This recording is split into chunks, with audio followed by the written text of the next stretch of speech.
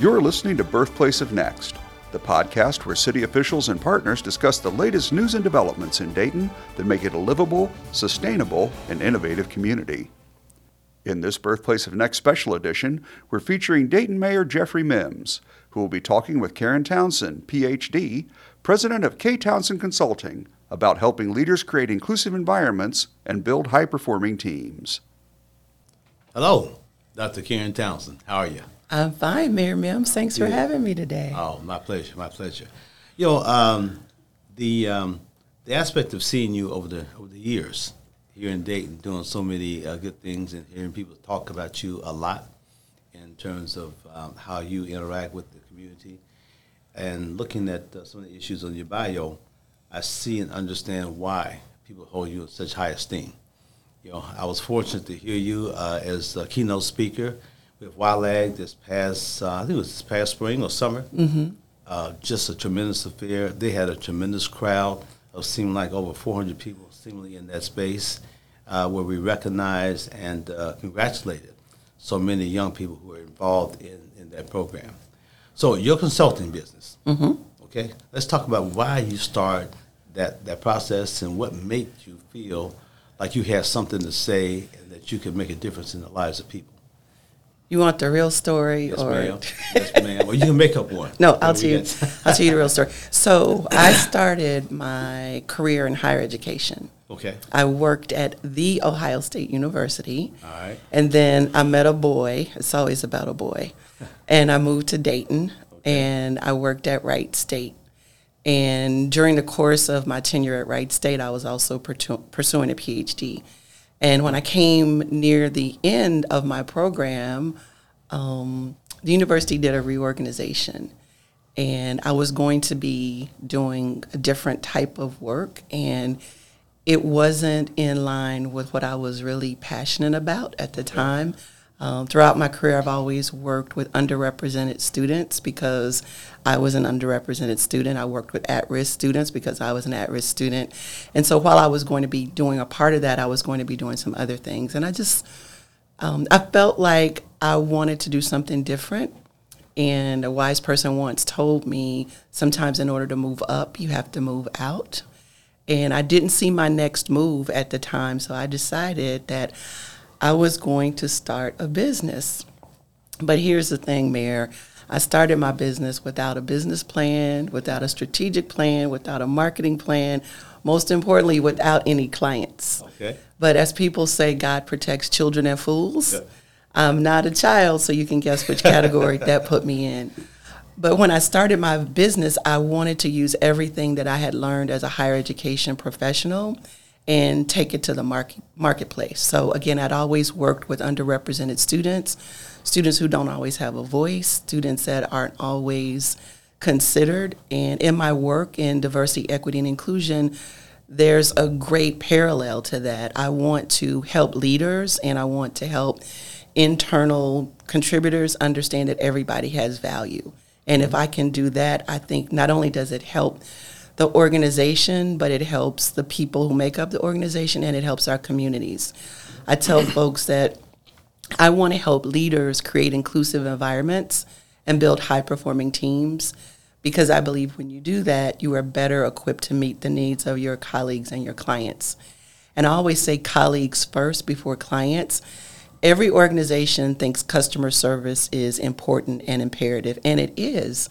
But before you can serve clients with excellence, you have to take care of the people who you're relying on to take care of the people. So I believe it's an inside job. Throughout my business, if I can help leaders lead people in their organizations and grow people in their organizations, then I think I've had a good day. Okay. You know, it's quite a lot in terms of listening to some things you said. You know, from a perspective of being, you know, a former teacher and a former coach myself, there's so many messages that you laid out, I guess, if you will, that talked about, one, making sure that people that you dealt with felt like they had value. Mm-hmm. I know as a teacher, that's probably number one from my perspective, in teaching young people to identify good things about themselves. Mm-hmm. I would talk to them about looking in the mirror, and once they brush their teeth, comb their hair, or whatever the case may be, wash their face maybe first, and then look in the mirror and then tell themselves just how good they look, and starting off each day with that particular attitude. But also having individuals understand that they look at the talents that they have and how they take those talents and they can transform those talents into different nuggets of value systems that add to the overall person themselves. So when you're talking to adults as well as young people, what's probably maybe the number one thing that you do in terms of trying to get them to see the value that they have in themselves? That's an excellent question. I believe that when we are clear about our why, then we can figure out the how of everything else. So why do you do what you do? Why are you passionate about what you're passionate about? Do you even know what you're passionate about? I think back to my days in higher education. Many times students arrive on campus and they are going to be a doctor or an attorney or an engineer, which are wonderful professions if that's what you want to do. Correct. So many times in life, we are living somebody else's life. We are pursuing a career or a vocation or an interest because that's what my mother said or my father said. And no disrespect to parents, because parents are very important. But I think when we give people permission to be who they were created to be, then they will serve in excellence. And that doesn't matter if you are 18 or 40 or I just turned 60. I think throughout our lives, if we can live in personal authenticity and be able to say who we are, what we believe, and what we're passionate about, it makes life a wonderful journey. You know, what if they, through that process, find some hidden talents, some talents that they didn't know that they had, and decide that they want to venture off, if you will, in that direction? What experience have you had with individuals in that space? I think about my own journey. As I said, I worked in higher education for 13 years before I launched my business. And before I decided to leave, I thought about the fact that I need to have a cushion. Yep. I need to make sure I can still eat. And there are ways to incorporate your passion into what you're doing on your 9 to 5, because everybody can't leave. But if there's something you're passionate about, how can you incorporate that into what you do? I was working with the CEO recently, and I was talking to her, and clearly she was just overwhelmed because she had so much to do. And I said, how about this? When you have your next staff meeting, why don't you ask your team members, what is it that you would love to do for the organization that you haven't been asked to do? And just see what happens. So she went to the meeting, she asked a question. There was someone on the team that said, you know what, I really like to write. I would love to do our quarterly newsletter. That was something the CEO had been trying to juggle. And there was someone else who said, you know, we're doing all these events for the company. I would love to plan some of those. So that was something else that came off the CEO's plate. Sometimes I believe if we ask the question, what is it that you love to do? And how can you incorporate that into your work? I kind of think, Mayor, you like to play golf. There are principles. You heard that, huh? There are principles about sports, about golf, that you can transcend into the work you do as mayor. And when we think about the things that we're interested in, what is it that I love about my passion of writing that I can bring into my work? Right. What is it that I love about bringing people together that I can incorporate into my workshops? Again, you mentioned the aspect of golf, and one of the things that caused me some level of pressure, if you will, is being introduced to golf by some former bosses, your superintendent, deputy superintendent, and the athletic director, and playing our first time out of town, myself with some rented clubs, no glove, no golf shoes, and no clue about how to swing a golf club. And having, for those golfers who understand, there's 126 for 9 holes of golf. Okay, so you should have had a score basically about 36. Okay, so I was at least 90 strokes over the normal in terms of the process. And I did extremely well on hole 8 and 9, like a par and a bogey. But the aspect of doing that and having that experience in that space, caused me to be extremely, extremely motivated. The other thing that caused me to be motivated was the fact that on hole number 1, there was a big picture window in front of the clubhouse, and it was loaded with a bunch of school administrators who were watching me. It was just a window where I couldn't see in, but they could see out. And so they were like on the floor, I was told, laughing and rolling around with regards to the show that I was putting on the floor. And so after having that experience, being the butt of every joke, every time I got to make a presentation about school funding, for the next year, someone would say golf, and they would start laughing. Someone would say Jeff Mims, they say golf, and then they start laughing.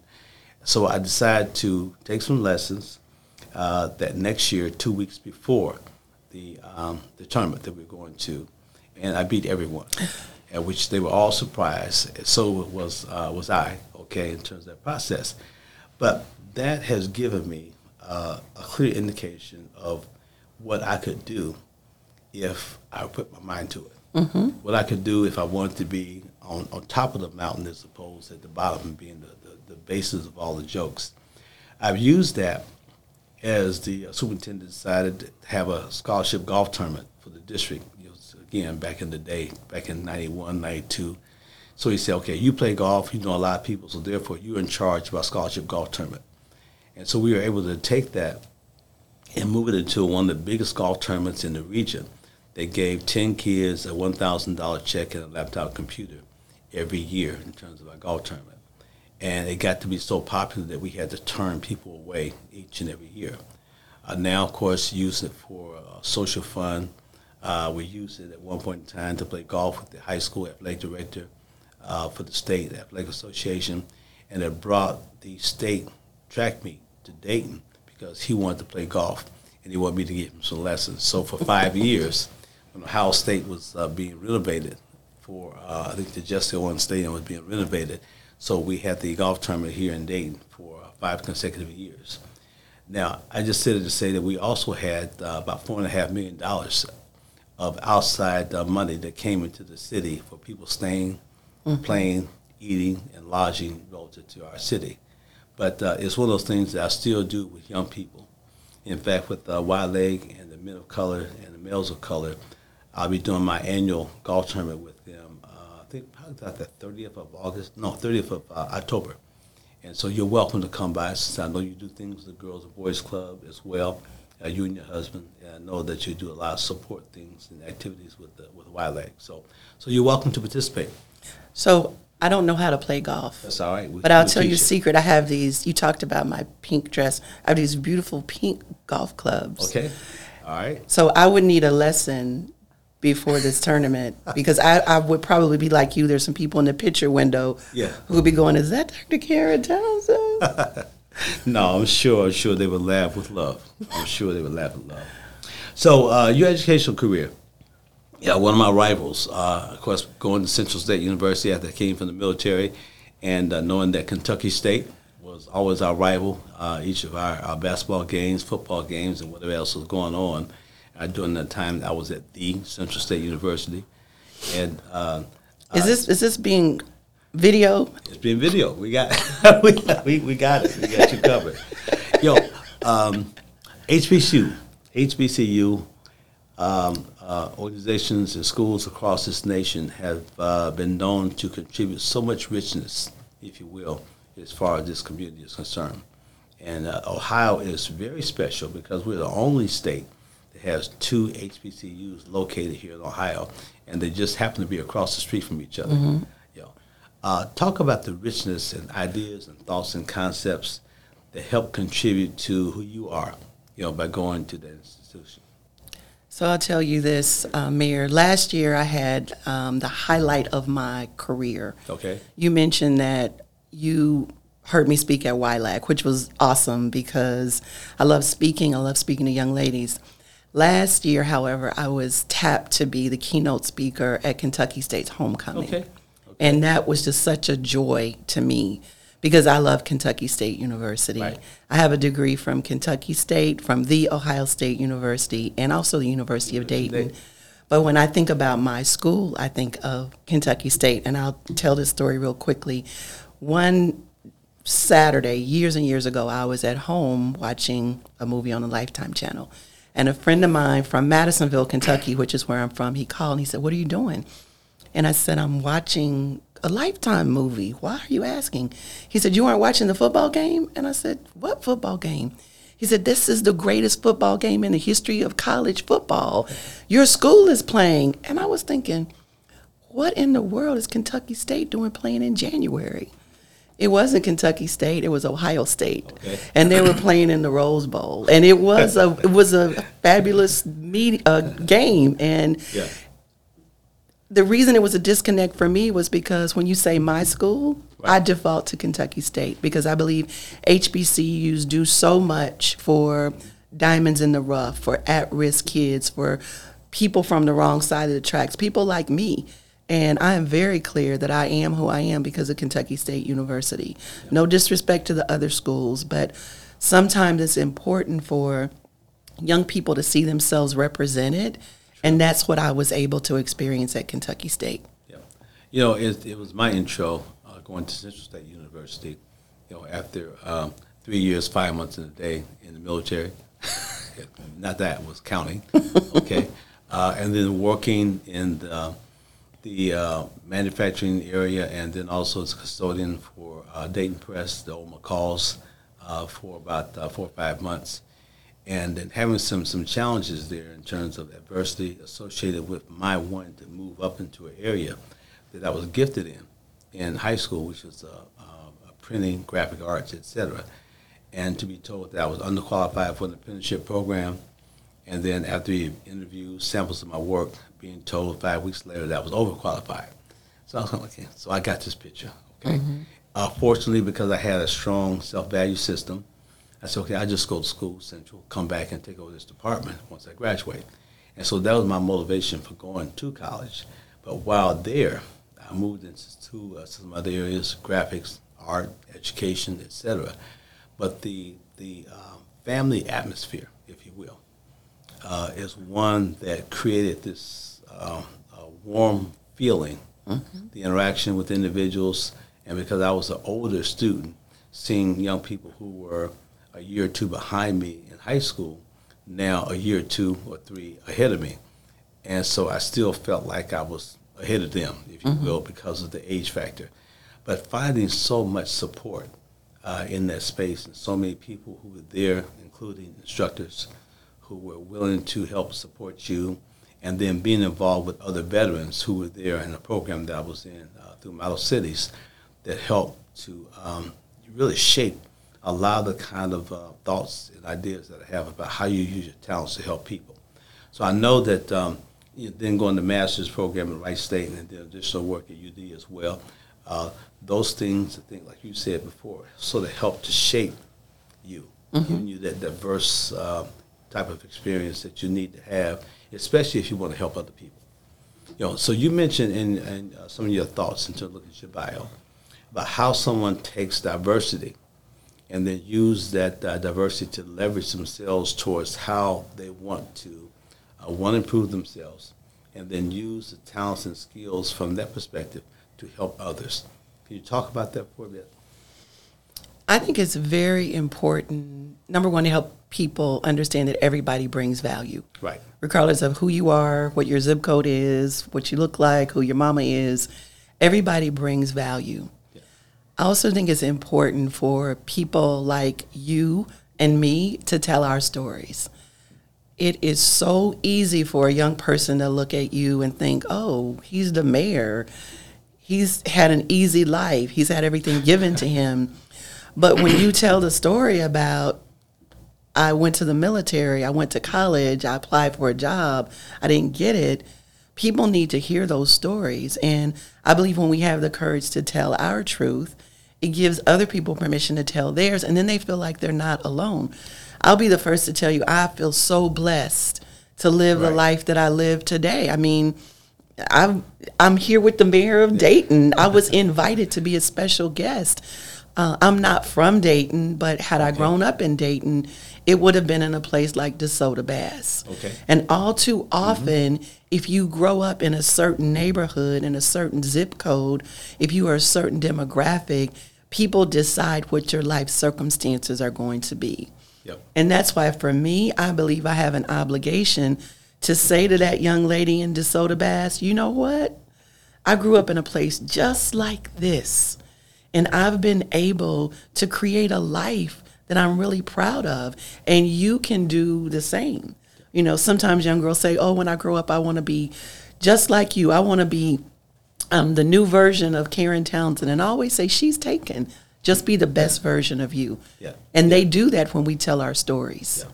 No, I mean, I totally agree. I mean, right now, we're living in the Wright Dunbar area, about 5 blocks from the first house that I lived in with my parents when I was 2 months old when we first came to Dayton, Ohio, and living in the attic, you know, of someone else's home for I'm not sure how many years. I think before we moved, but it was a safe place, and knowing that like some people talk about knowing that they were poor. I mean, I didn't know I was poor. Okay, I know my parents were poor because I know I ate every day. If something happened, I could go to the doctor, you know, or something to the dentist or something along those lines, and which is one of the things that I see so much, if you will, as a motivation for being a mayor. In terms of how you try to create the best conditions you can for people that want to live, work, play, raise a family, be educated, and grow old. And so that's my mantra when I talk about Dayton, Ohio, in terms of how we want to do things, how we can raise the median income to the point where we are a middle-class city again, and seeing that growth continue because of investments and things of that nature that are happening.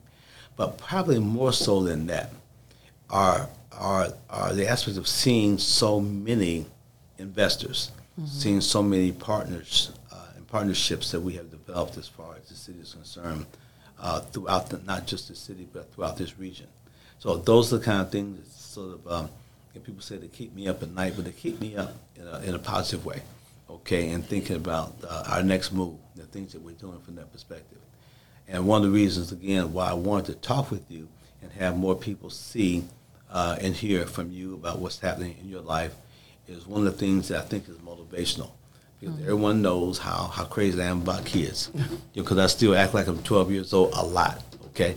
So the aspect of having a youth summit this past, I think a couple of weeks ago, and having almost 300 kids again in a session dealing with mental health, dealing with mentoring, dealing with jobs, careers, as well as civic engagement. Can I be a part of that next year? Oh, you sure can. So I'm going to tell you, I was feeling some kind of way, Mayor, because we were preparing for our event, which was taking place, and I saw all these people. I thought, we should be a part of this. Well, you know, certainly it's an open invitation, but we'll make sure my man writes you down so we got you checked off in terms of being there for next year. You know, Sierra Leone opened us up this year. Again, tremendous program. And again, just so many good people in that space. But one of the things that's challenging to me, I understand it, but I want to get your take on it as well, is both last year and this year, the number one session that young people signed up for overwhelmingly was the session dealing with mental health. So from your perspective, why do you think that's so necessary, why that was chosen by young people in terms of the kinds of things that are going on right now in the United States and here in the city of Dayton? That's a great question. I believe there are a couple of reasons. Okay. Number one, we are just on the other side of COVID. Right. And that was a health pandemic, but I also think it was an emotional pandemic. And for the first time, I believe we now have permission to talk about mental health, mental wellness. We've always had people in our communities that suffered with depression and anxiety and other mental health concerns, but we weren't allowed to talk about it. So I'm excited to hear that the young people raised their hands and said, this is something that we need to talk about. Because whether or not we talk about it, young people are dealing with issues. And if we don't give them a safe place to have those conversations, then they try to figure out other ways to deal with those issues. That's why we have young people who have substance abuse issues, because we can't talk about it. That's why we have young people who are in relationships that aren't always positive because they can't talk about it. So kudos to you for even making that space available. And I'm so proud to hear that the young people said this is something that's important to us. Right. And beyond young people, I think adults need to know that it is okay to ask for help. There's no stigma associated with, if I've got high blood pressure, I'm going to go see my doctor and get the necessary medication or interventions. If I've got some form of cancer, if I've got any other health issue, there's no stigma. We've got to remove the stigma as it relates to mental health issues. Yeah. And Dr. Pope was the person who handled that both last year and this year. She was very popular in that space. The young people responded to her extremely well. And then coming out of that session, they all felt like they had gained something in that process. And it's special to be in a situation like that because people ask me a lot as mayor, why are you so focused on education? Is it just because you used to be a teacher and a coach? And I said, no, clearly that's not the reason. The reason that's very clear and that more people now are understanding is that the day after graduation, if you're not going to the military, you're not going to college, if you're not gainfully employed, you are in a situation, unfortunately, where you're draining some of the social resources in our community that are meant to be a bridge from a point of need to a point of being self-sufficient. Mm-hmm. And if you are using that bridge as a permanent way of life, you are minimizing the opportunities for supporting yourself as well as others and enjoying the high quality of life opportunities that I would love for you to have as far as being a resident, as far as the city of Dayton is concerned.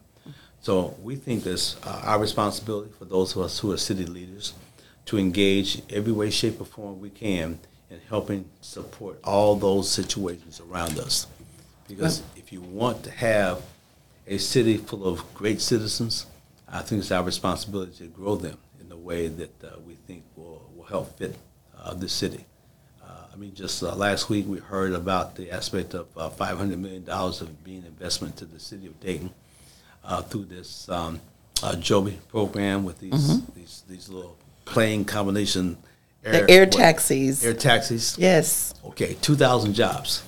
Okay, I would love for at least maybe 1,999 of those jobs to be Dayton residents.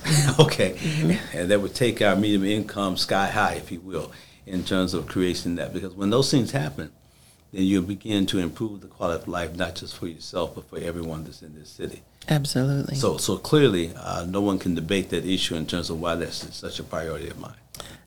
You're preaching to the choir. I'm an advocate of education. I know I'm here because of education. And even in my work, sometimes people say, well, Dr. Karen, can you come in and do some diversity training for us? And a wise person once told me, you train dogs, you educate people.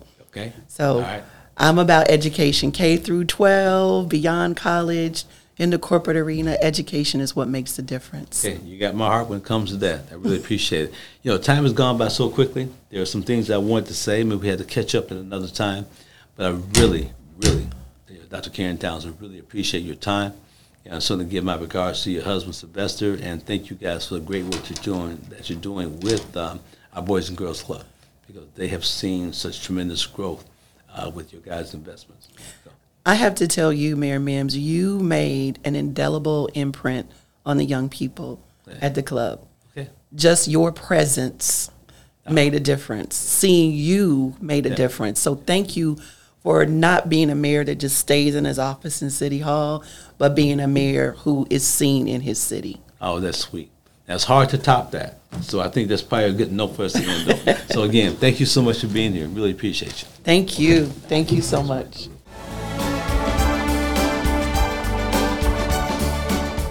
Thanks for listening to Birthplace of Next, a publication of the City of Dayton's Office of Communications and Public Affairs.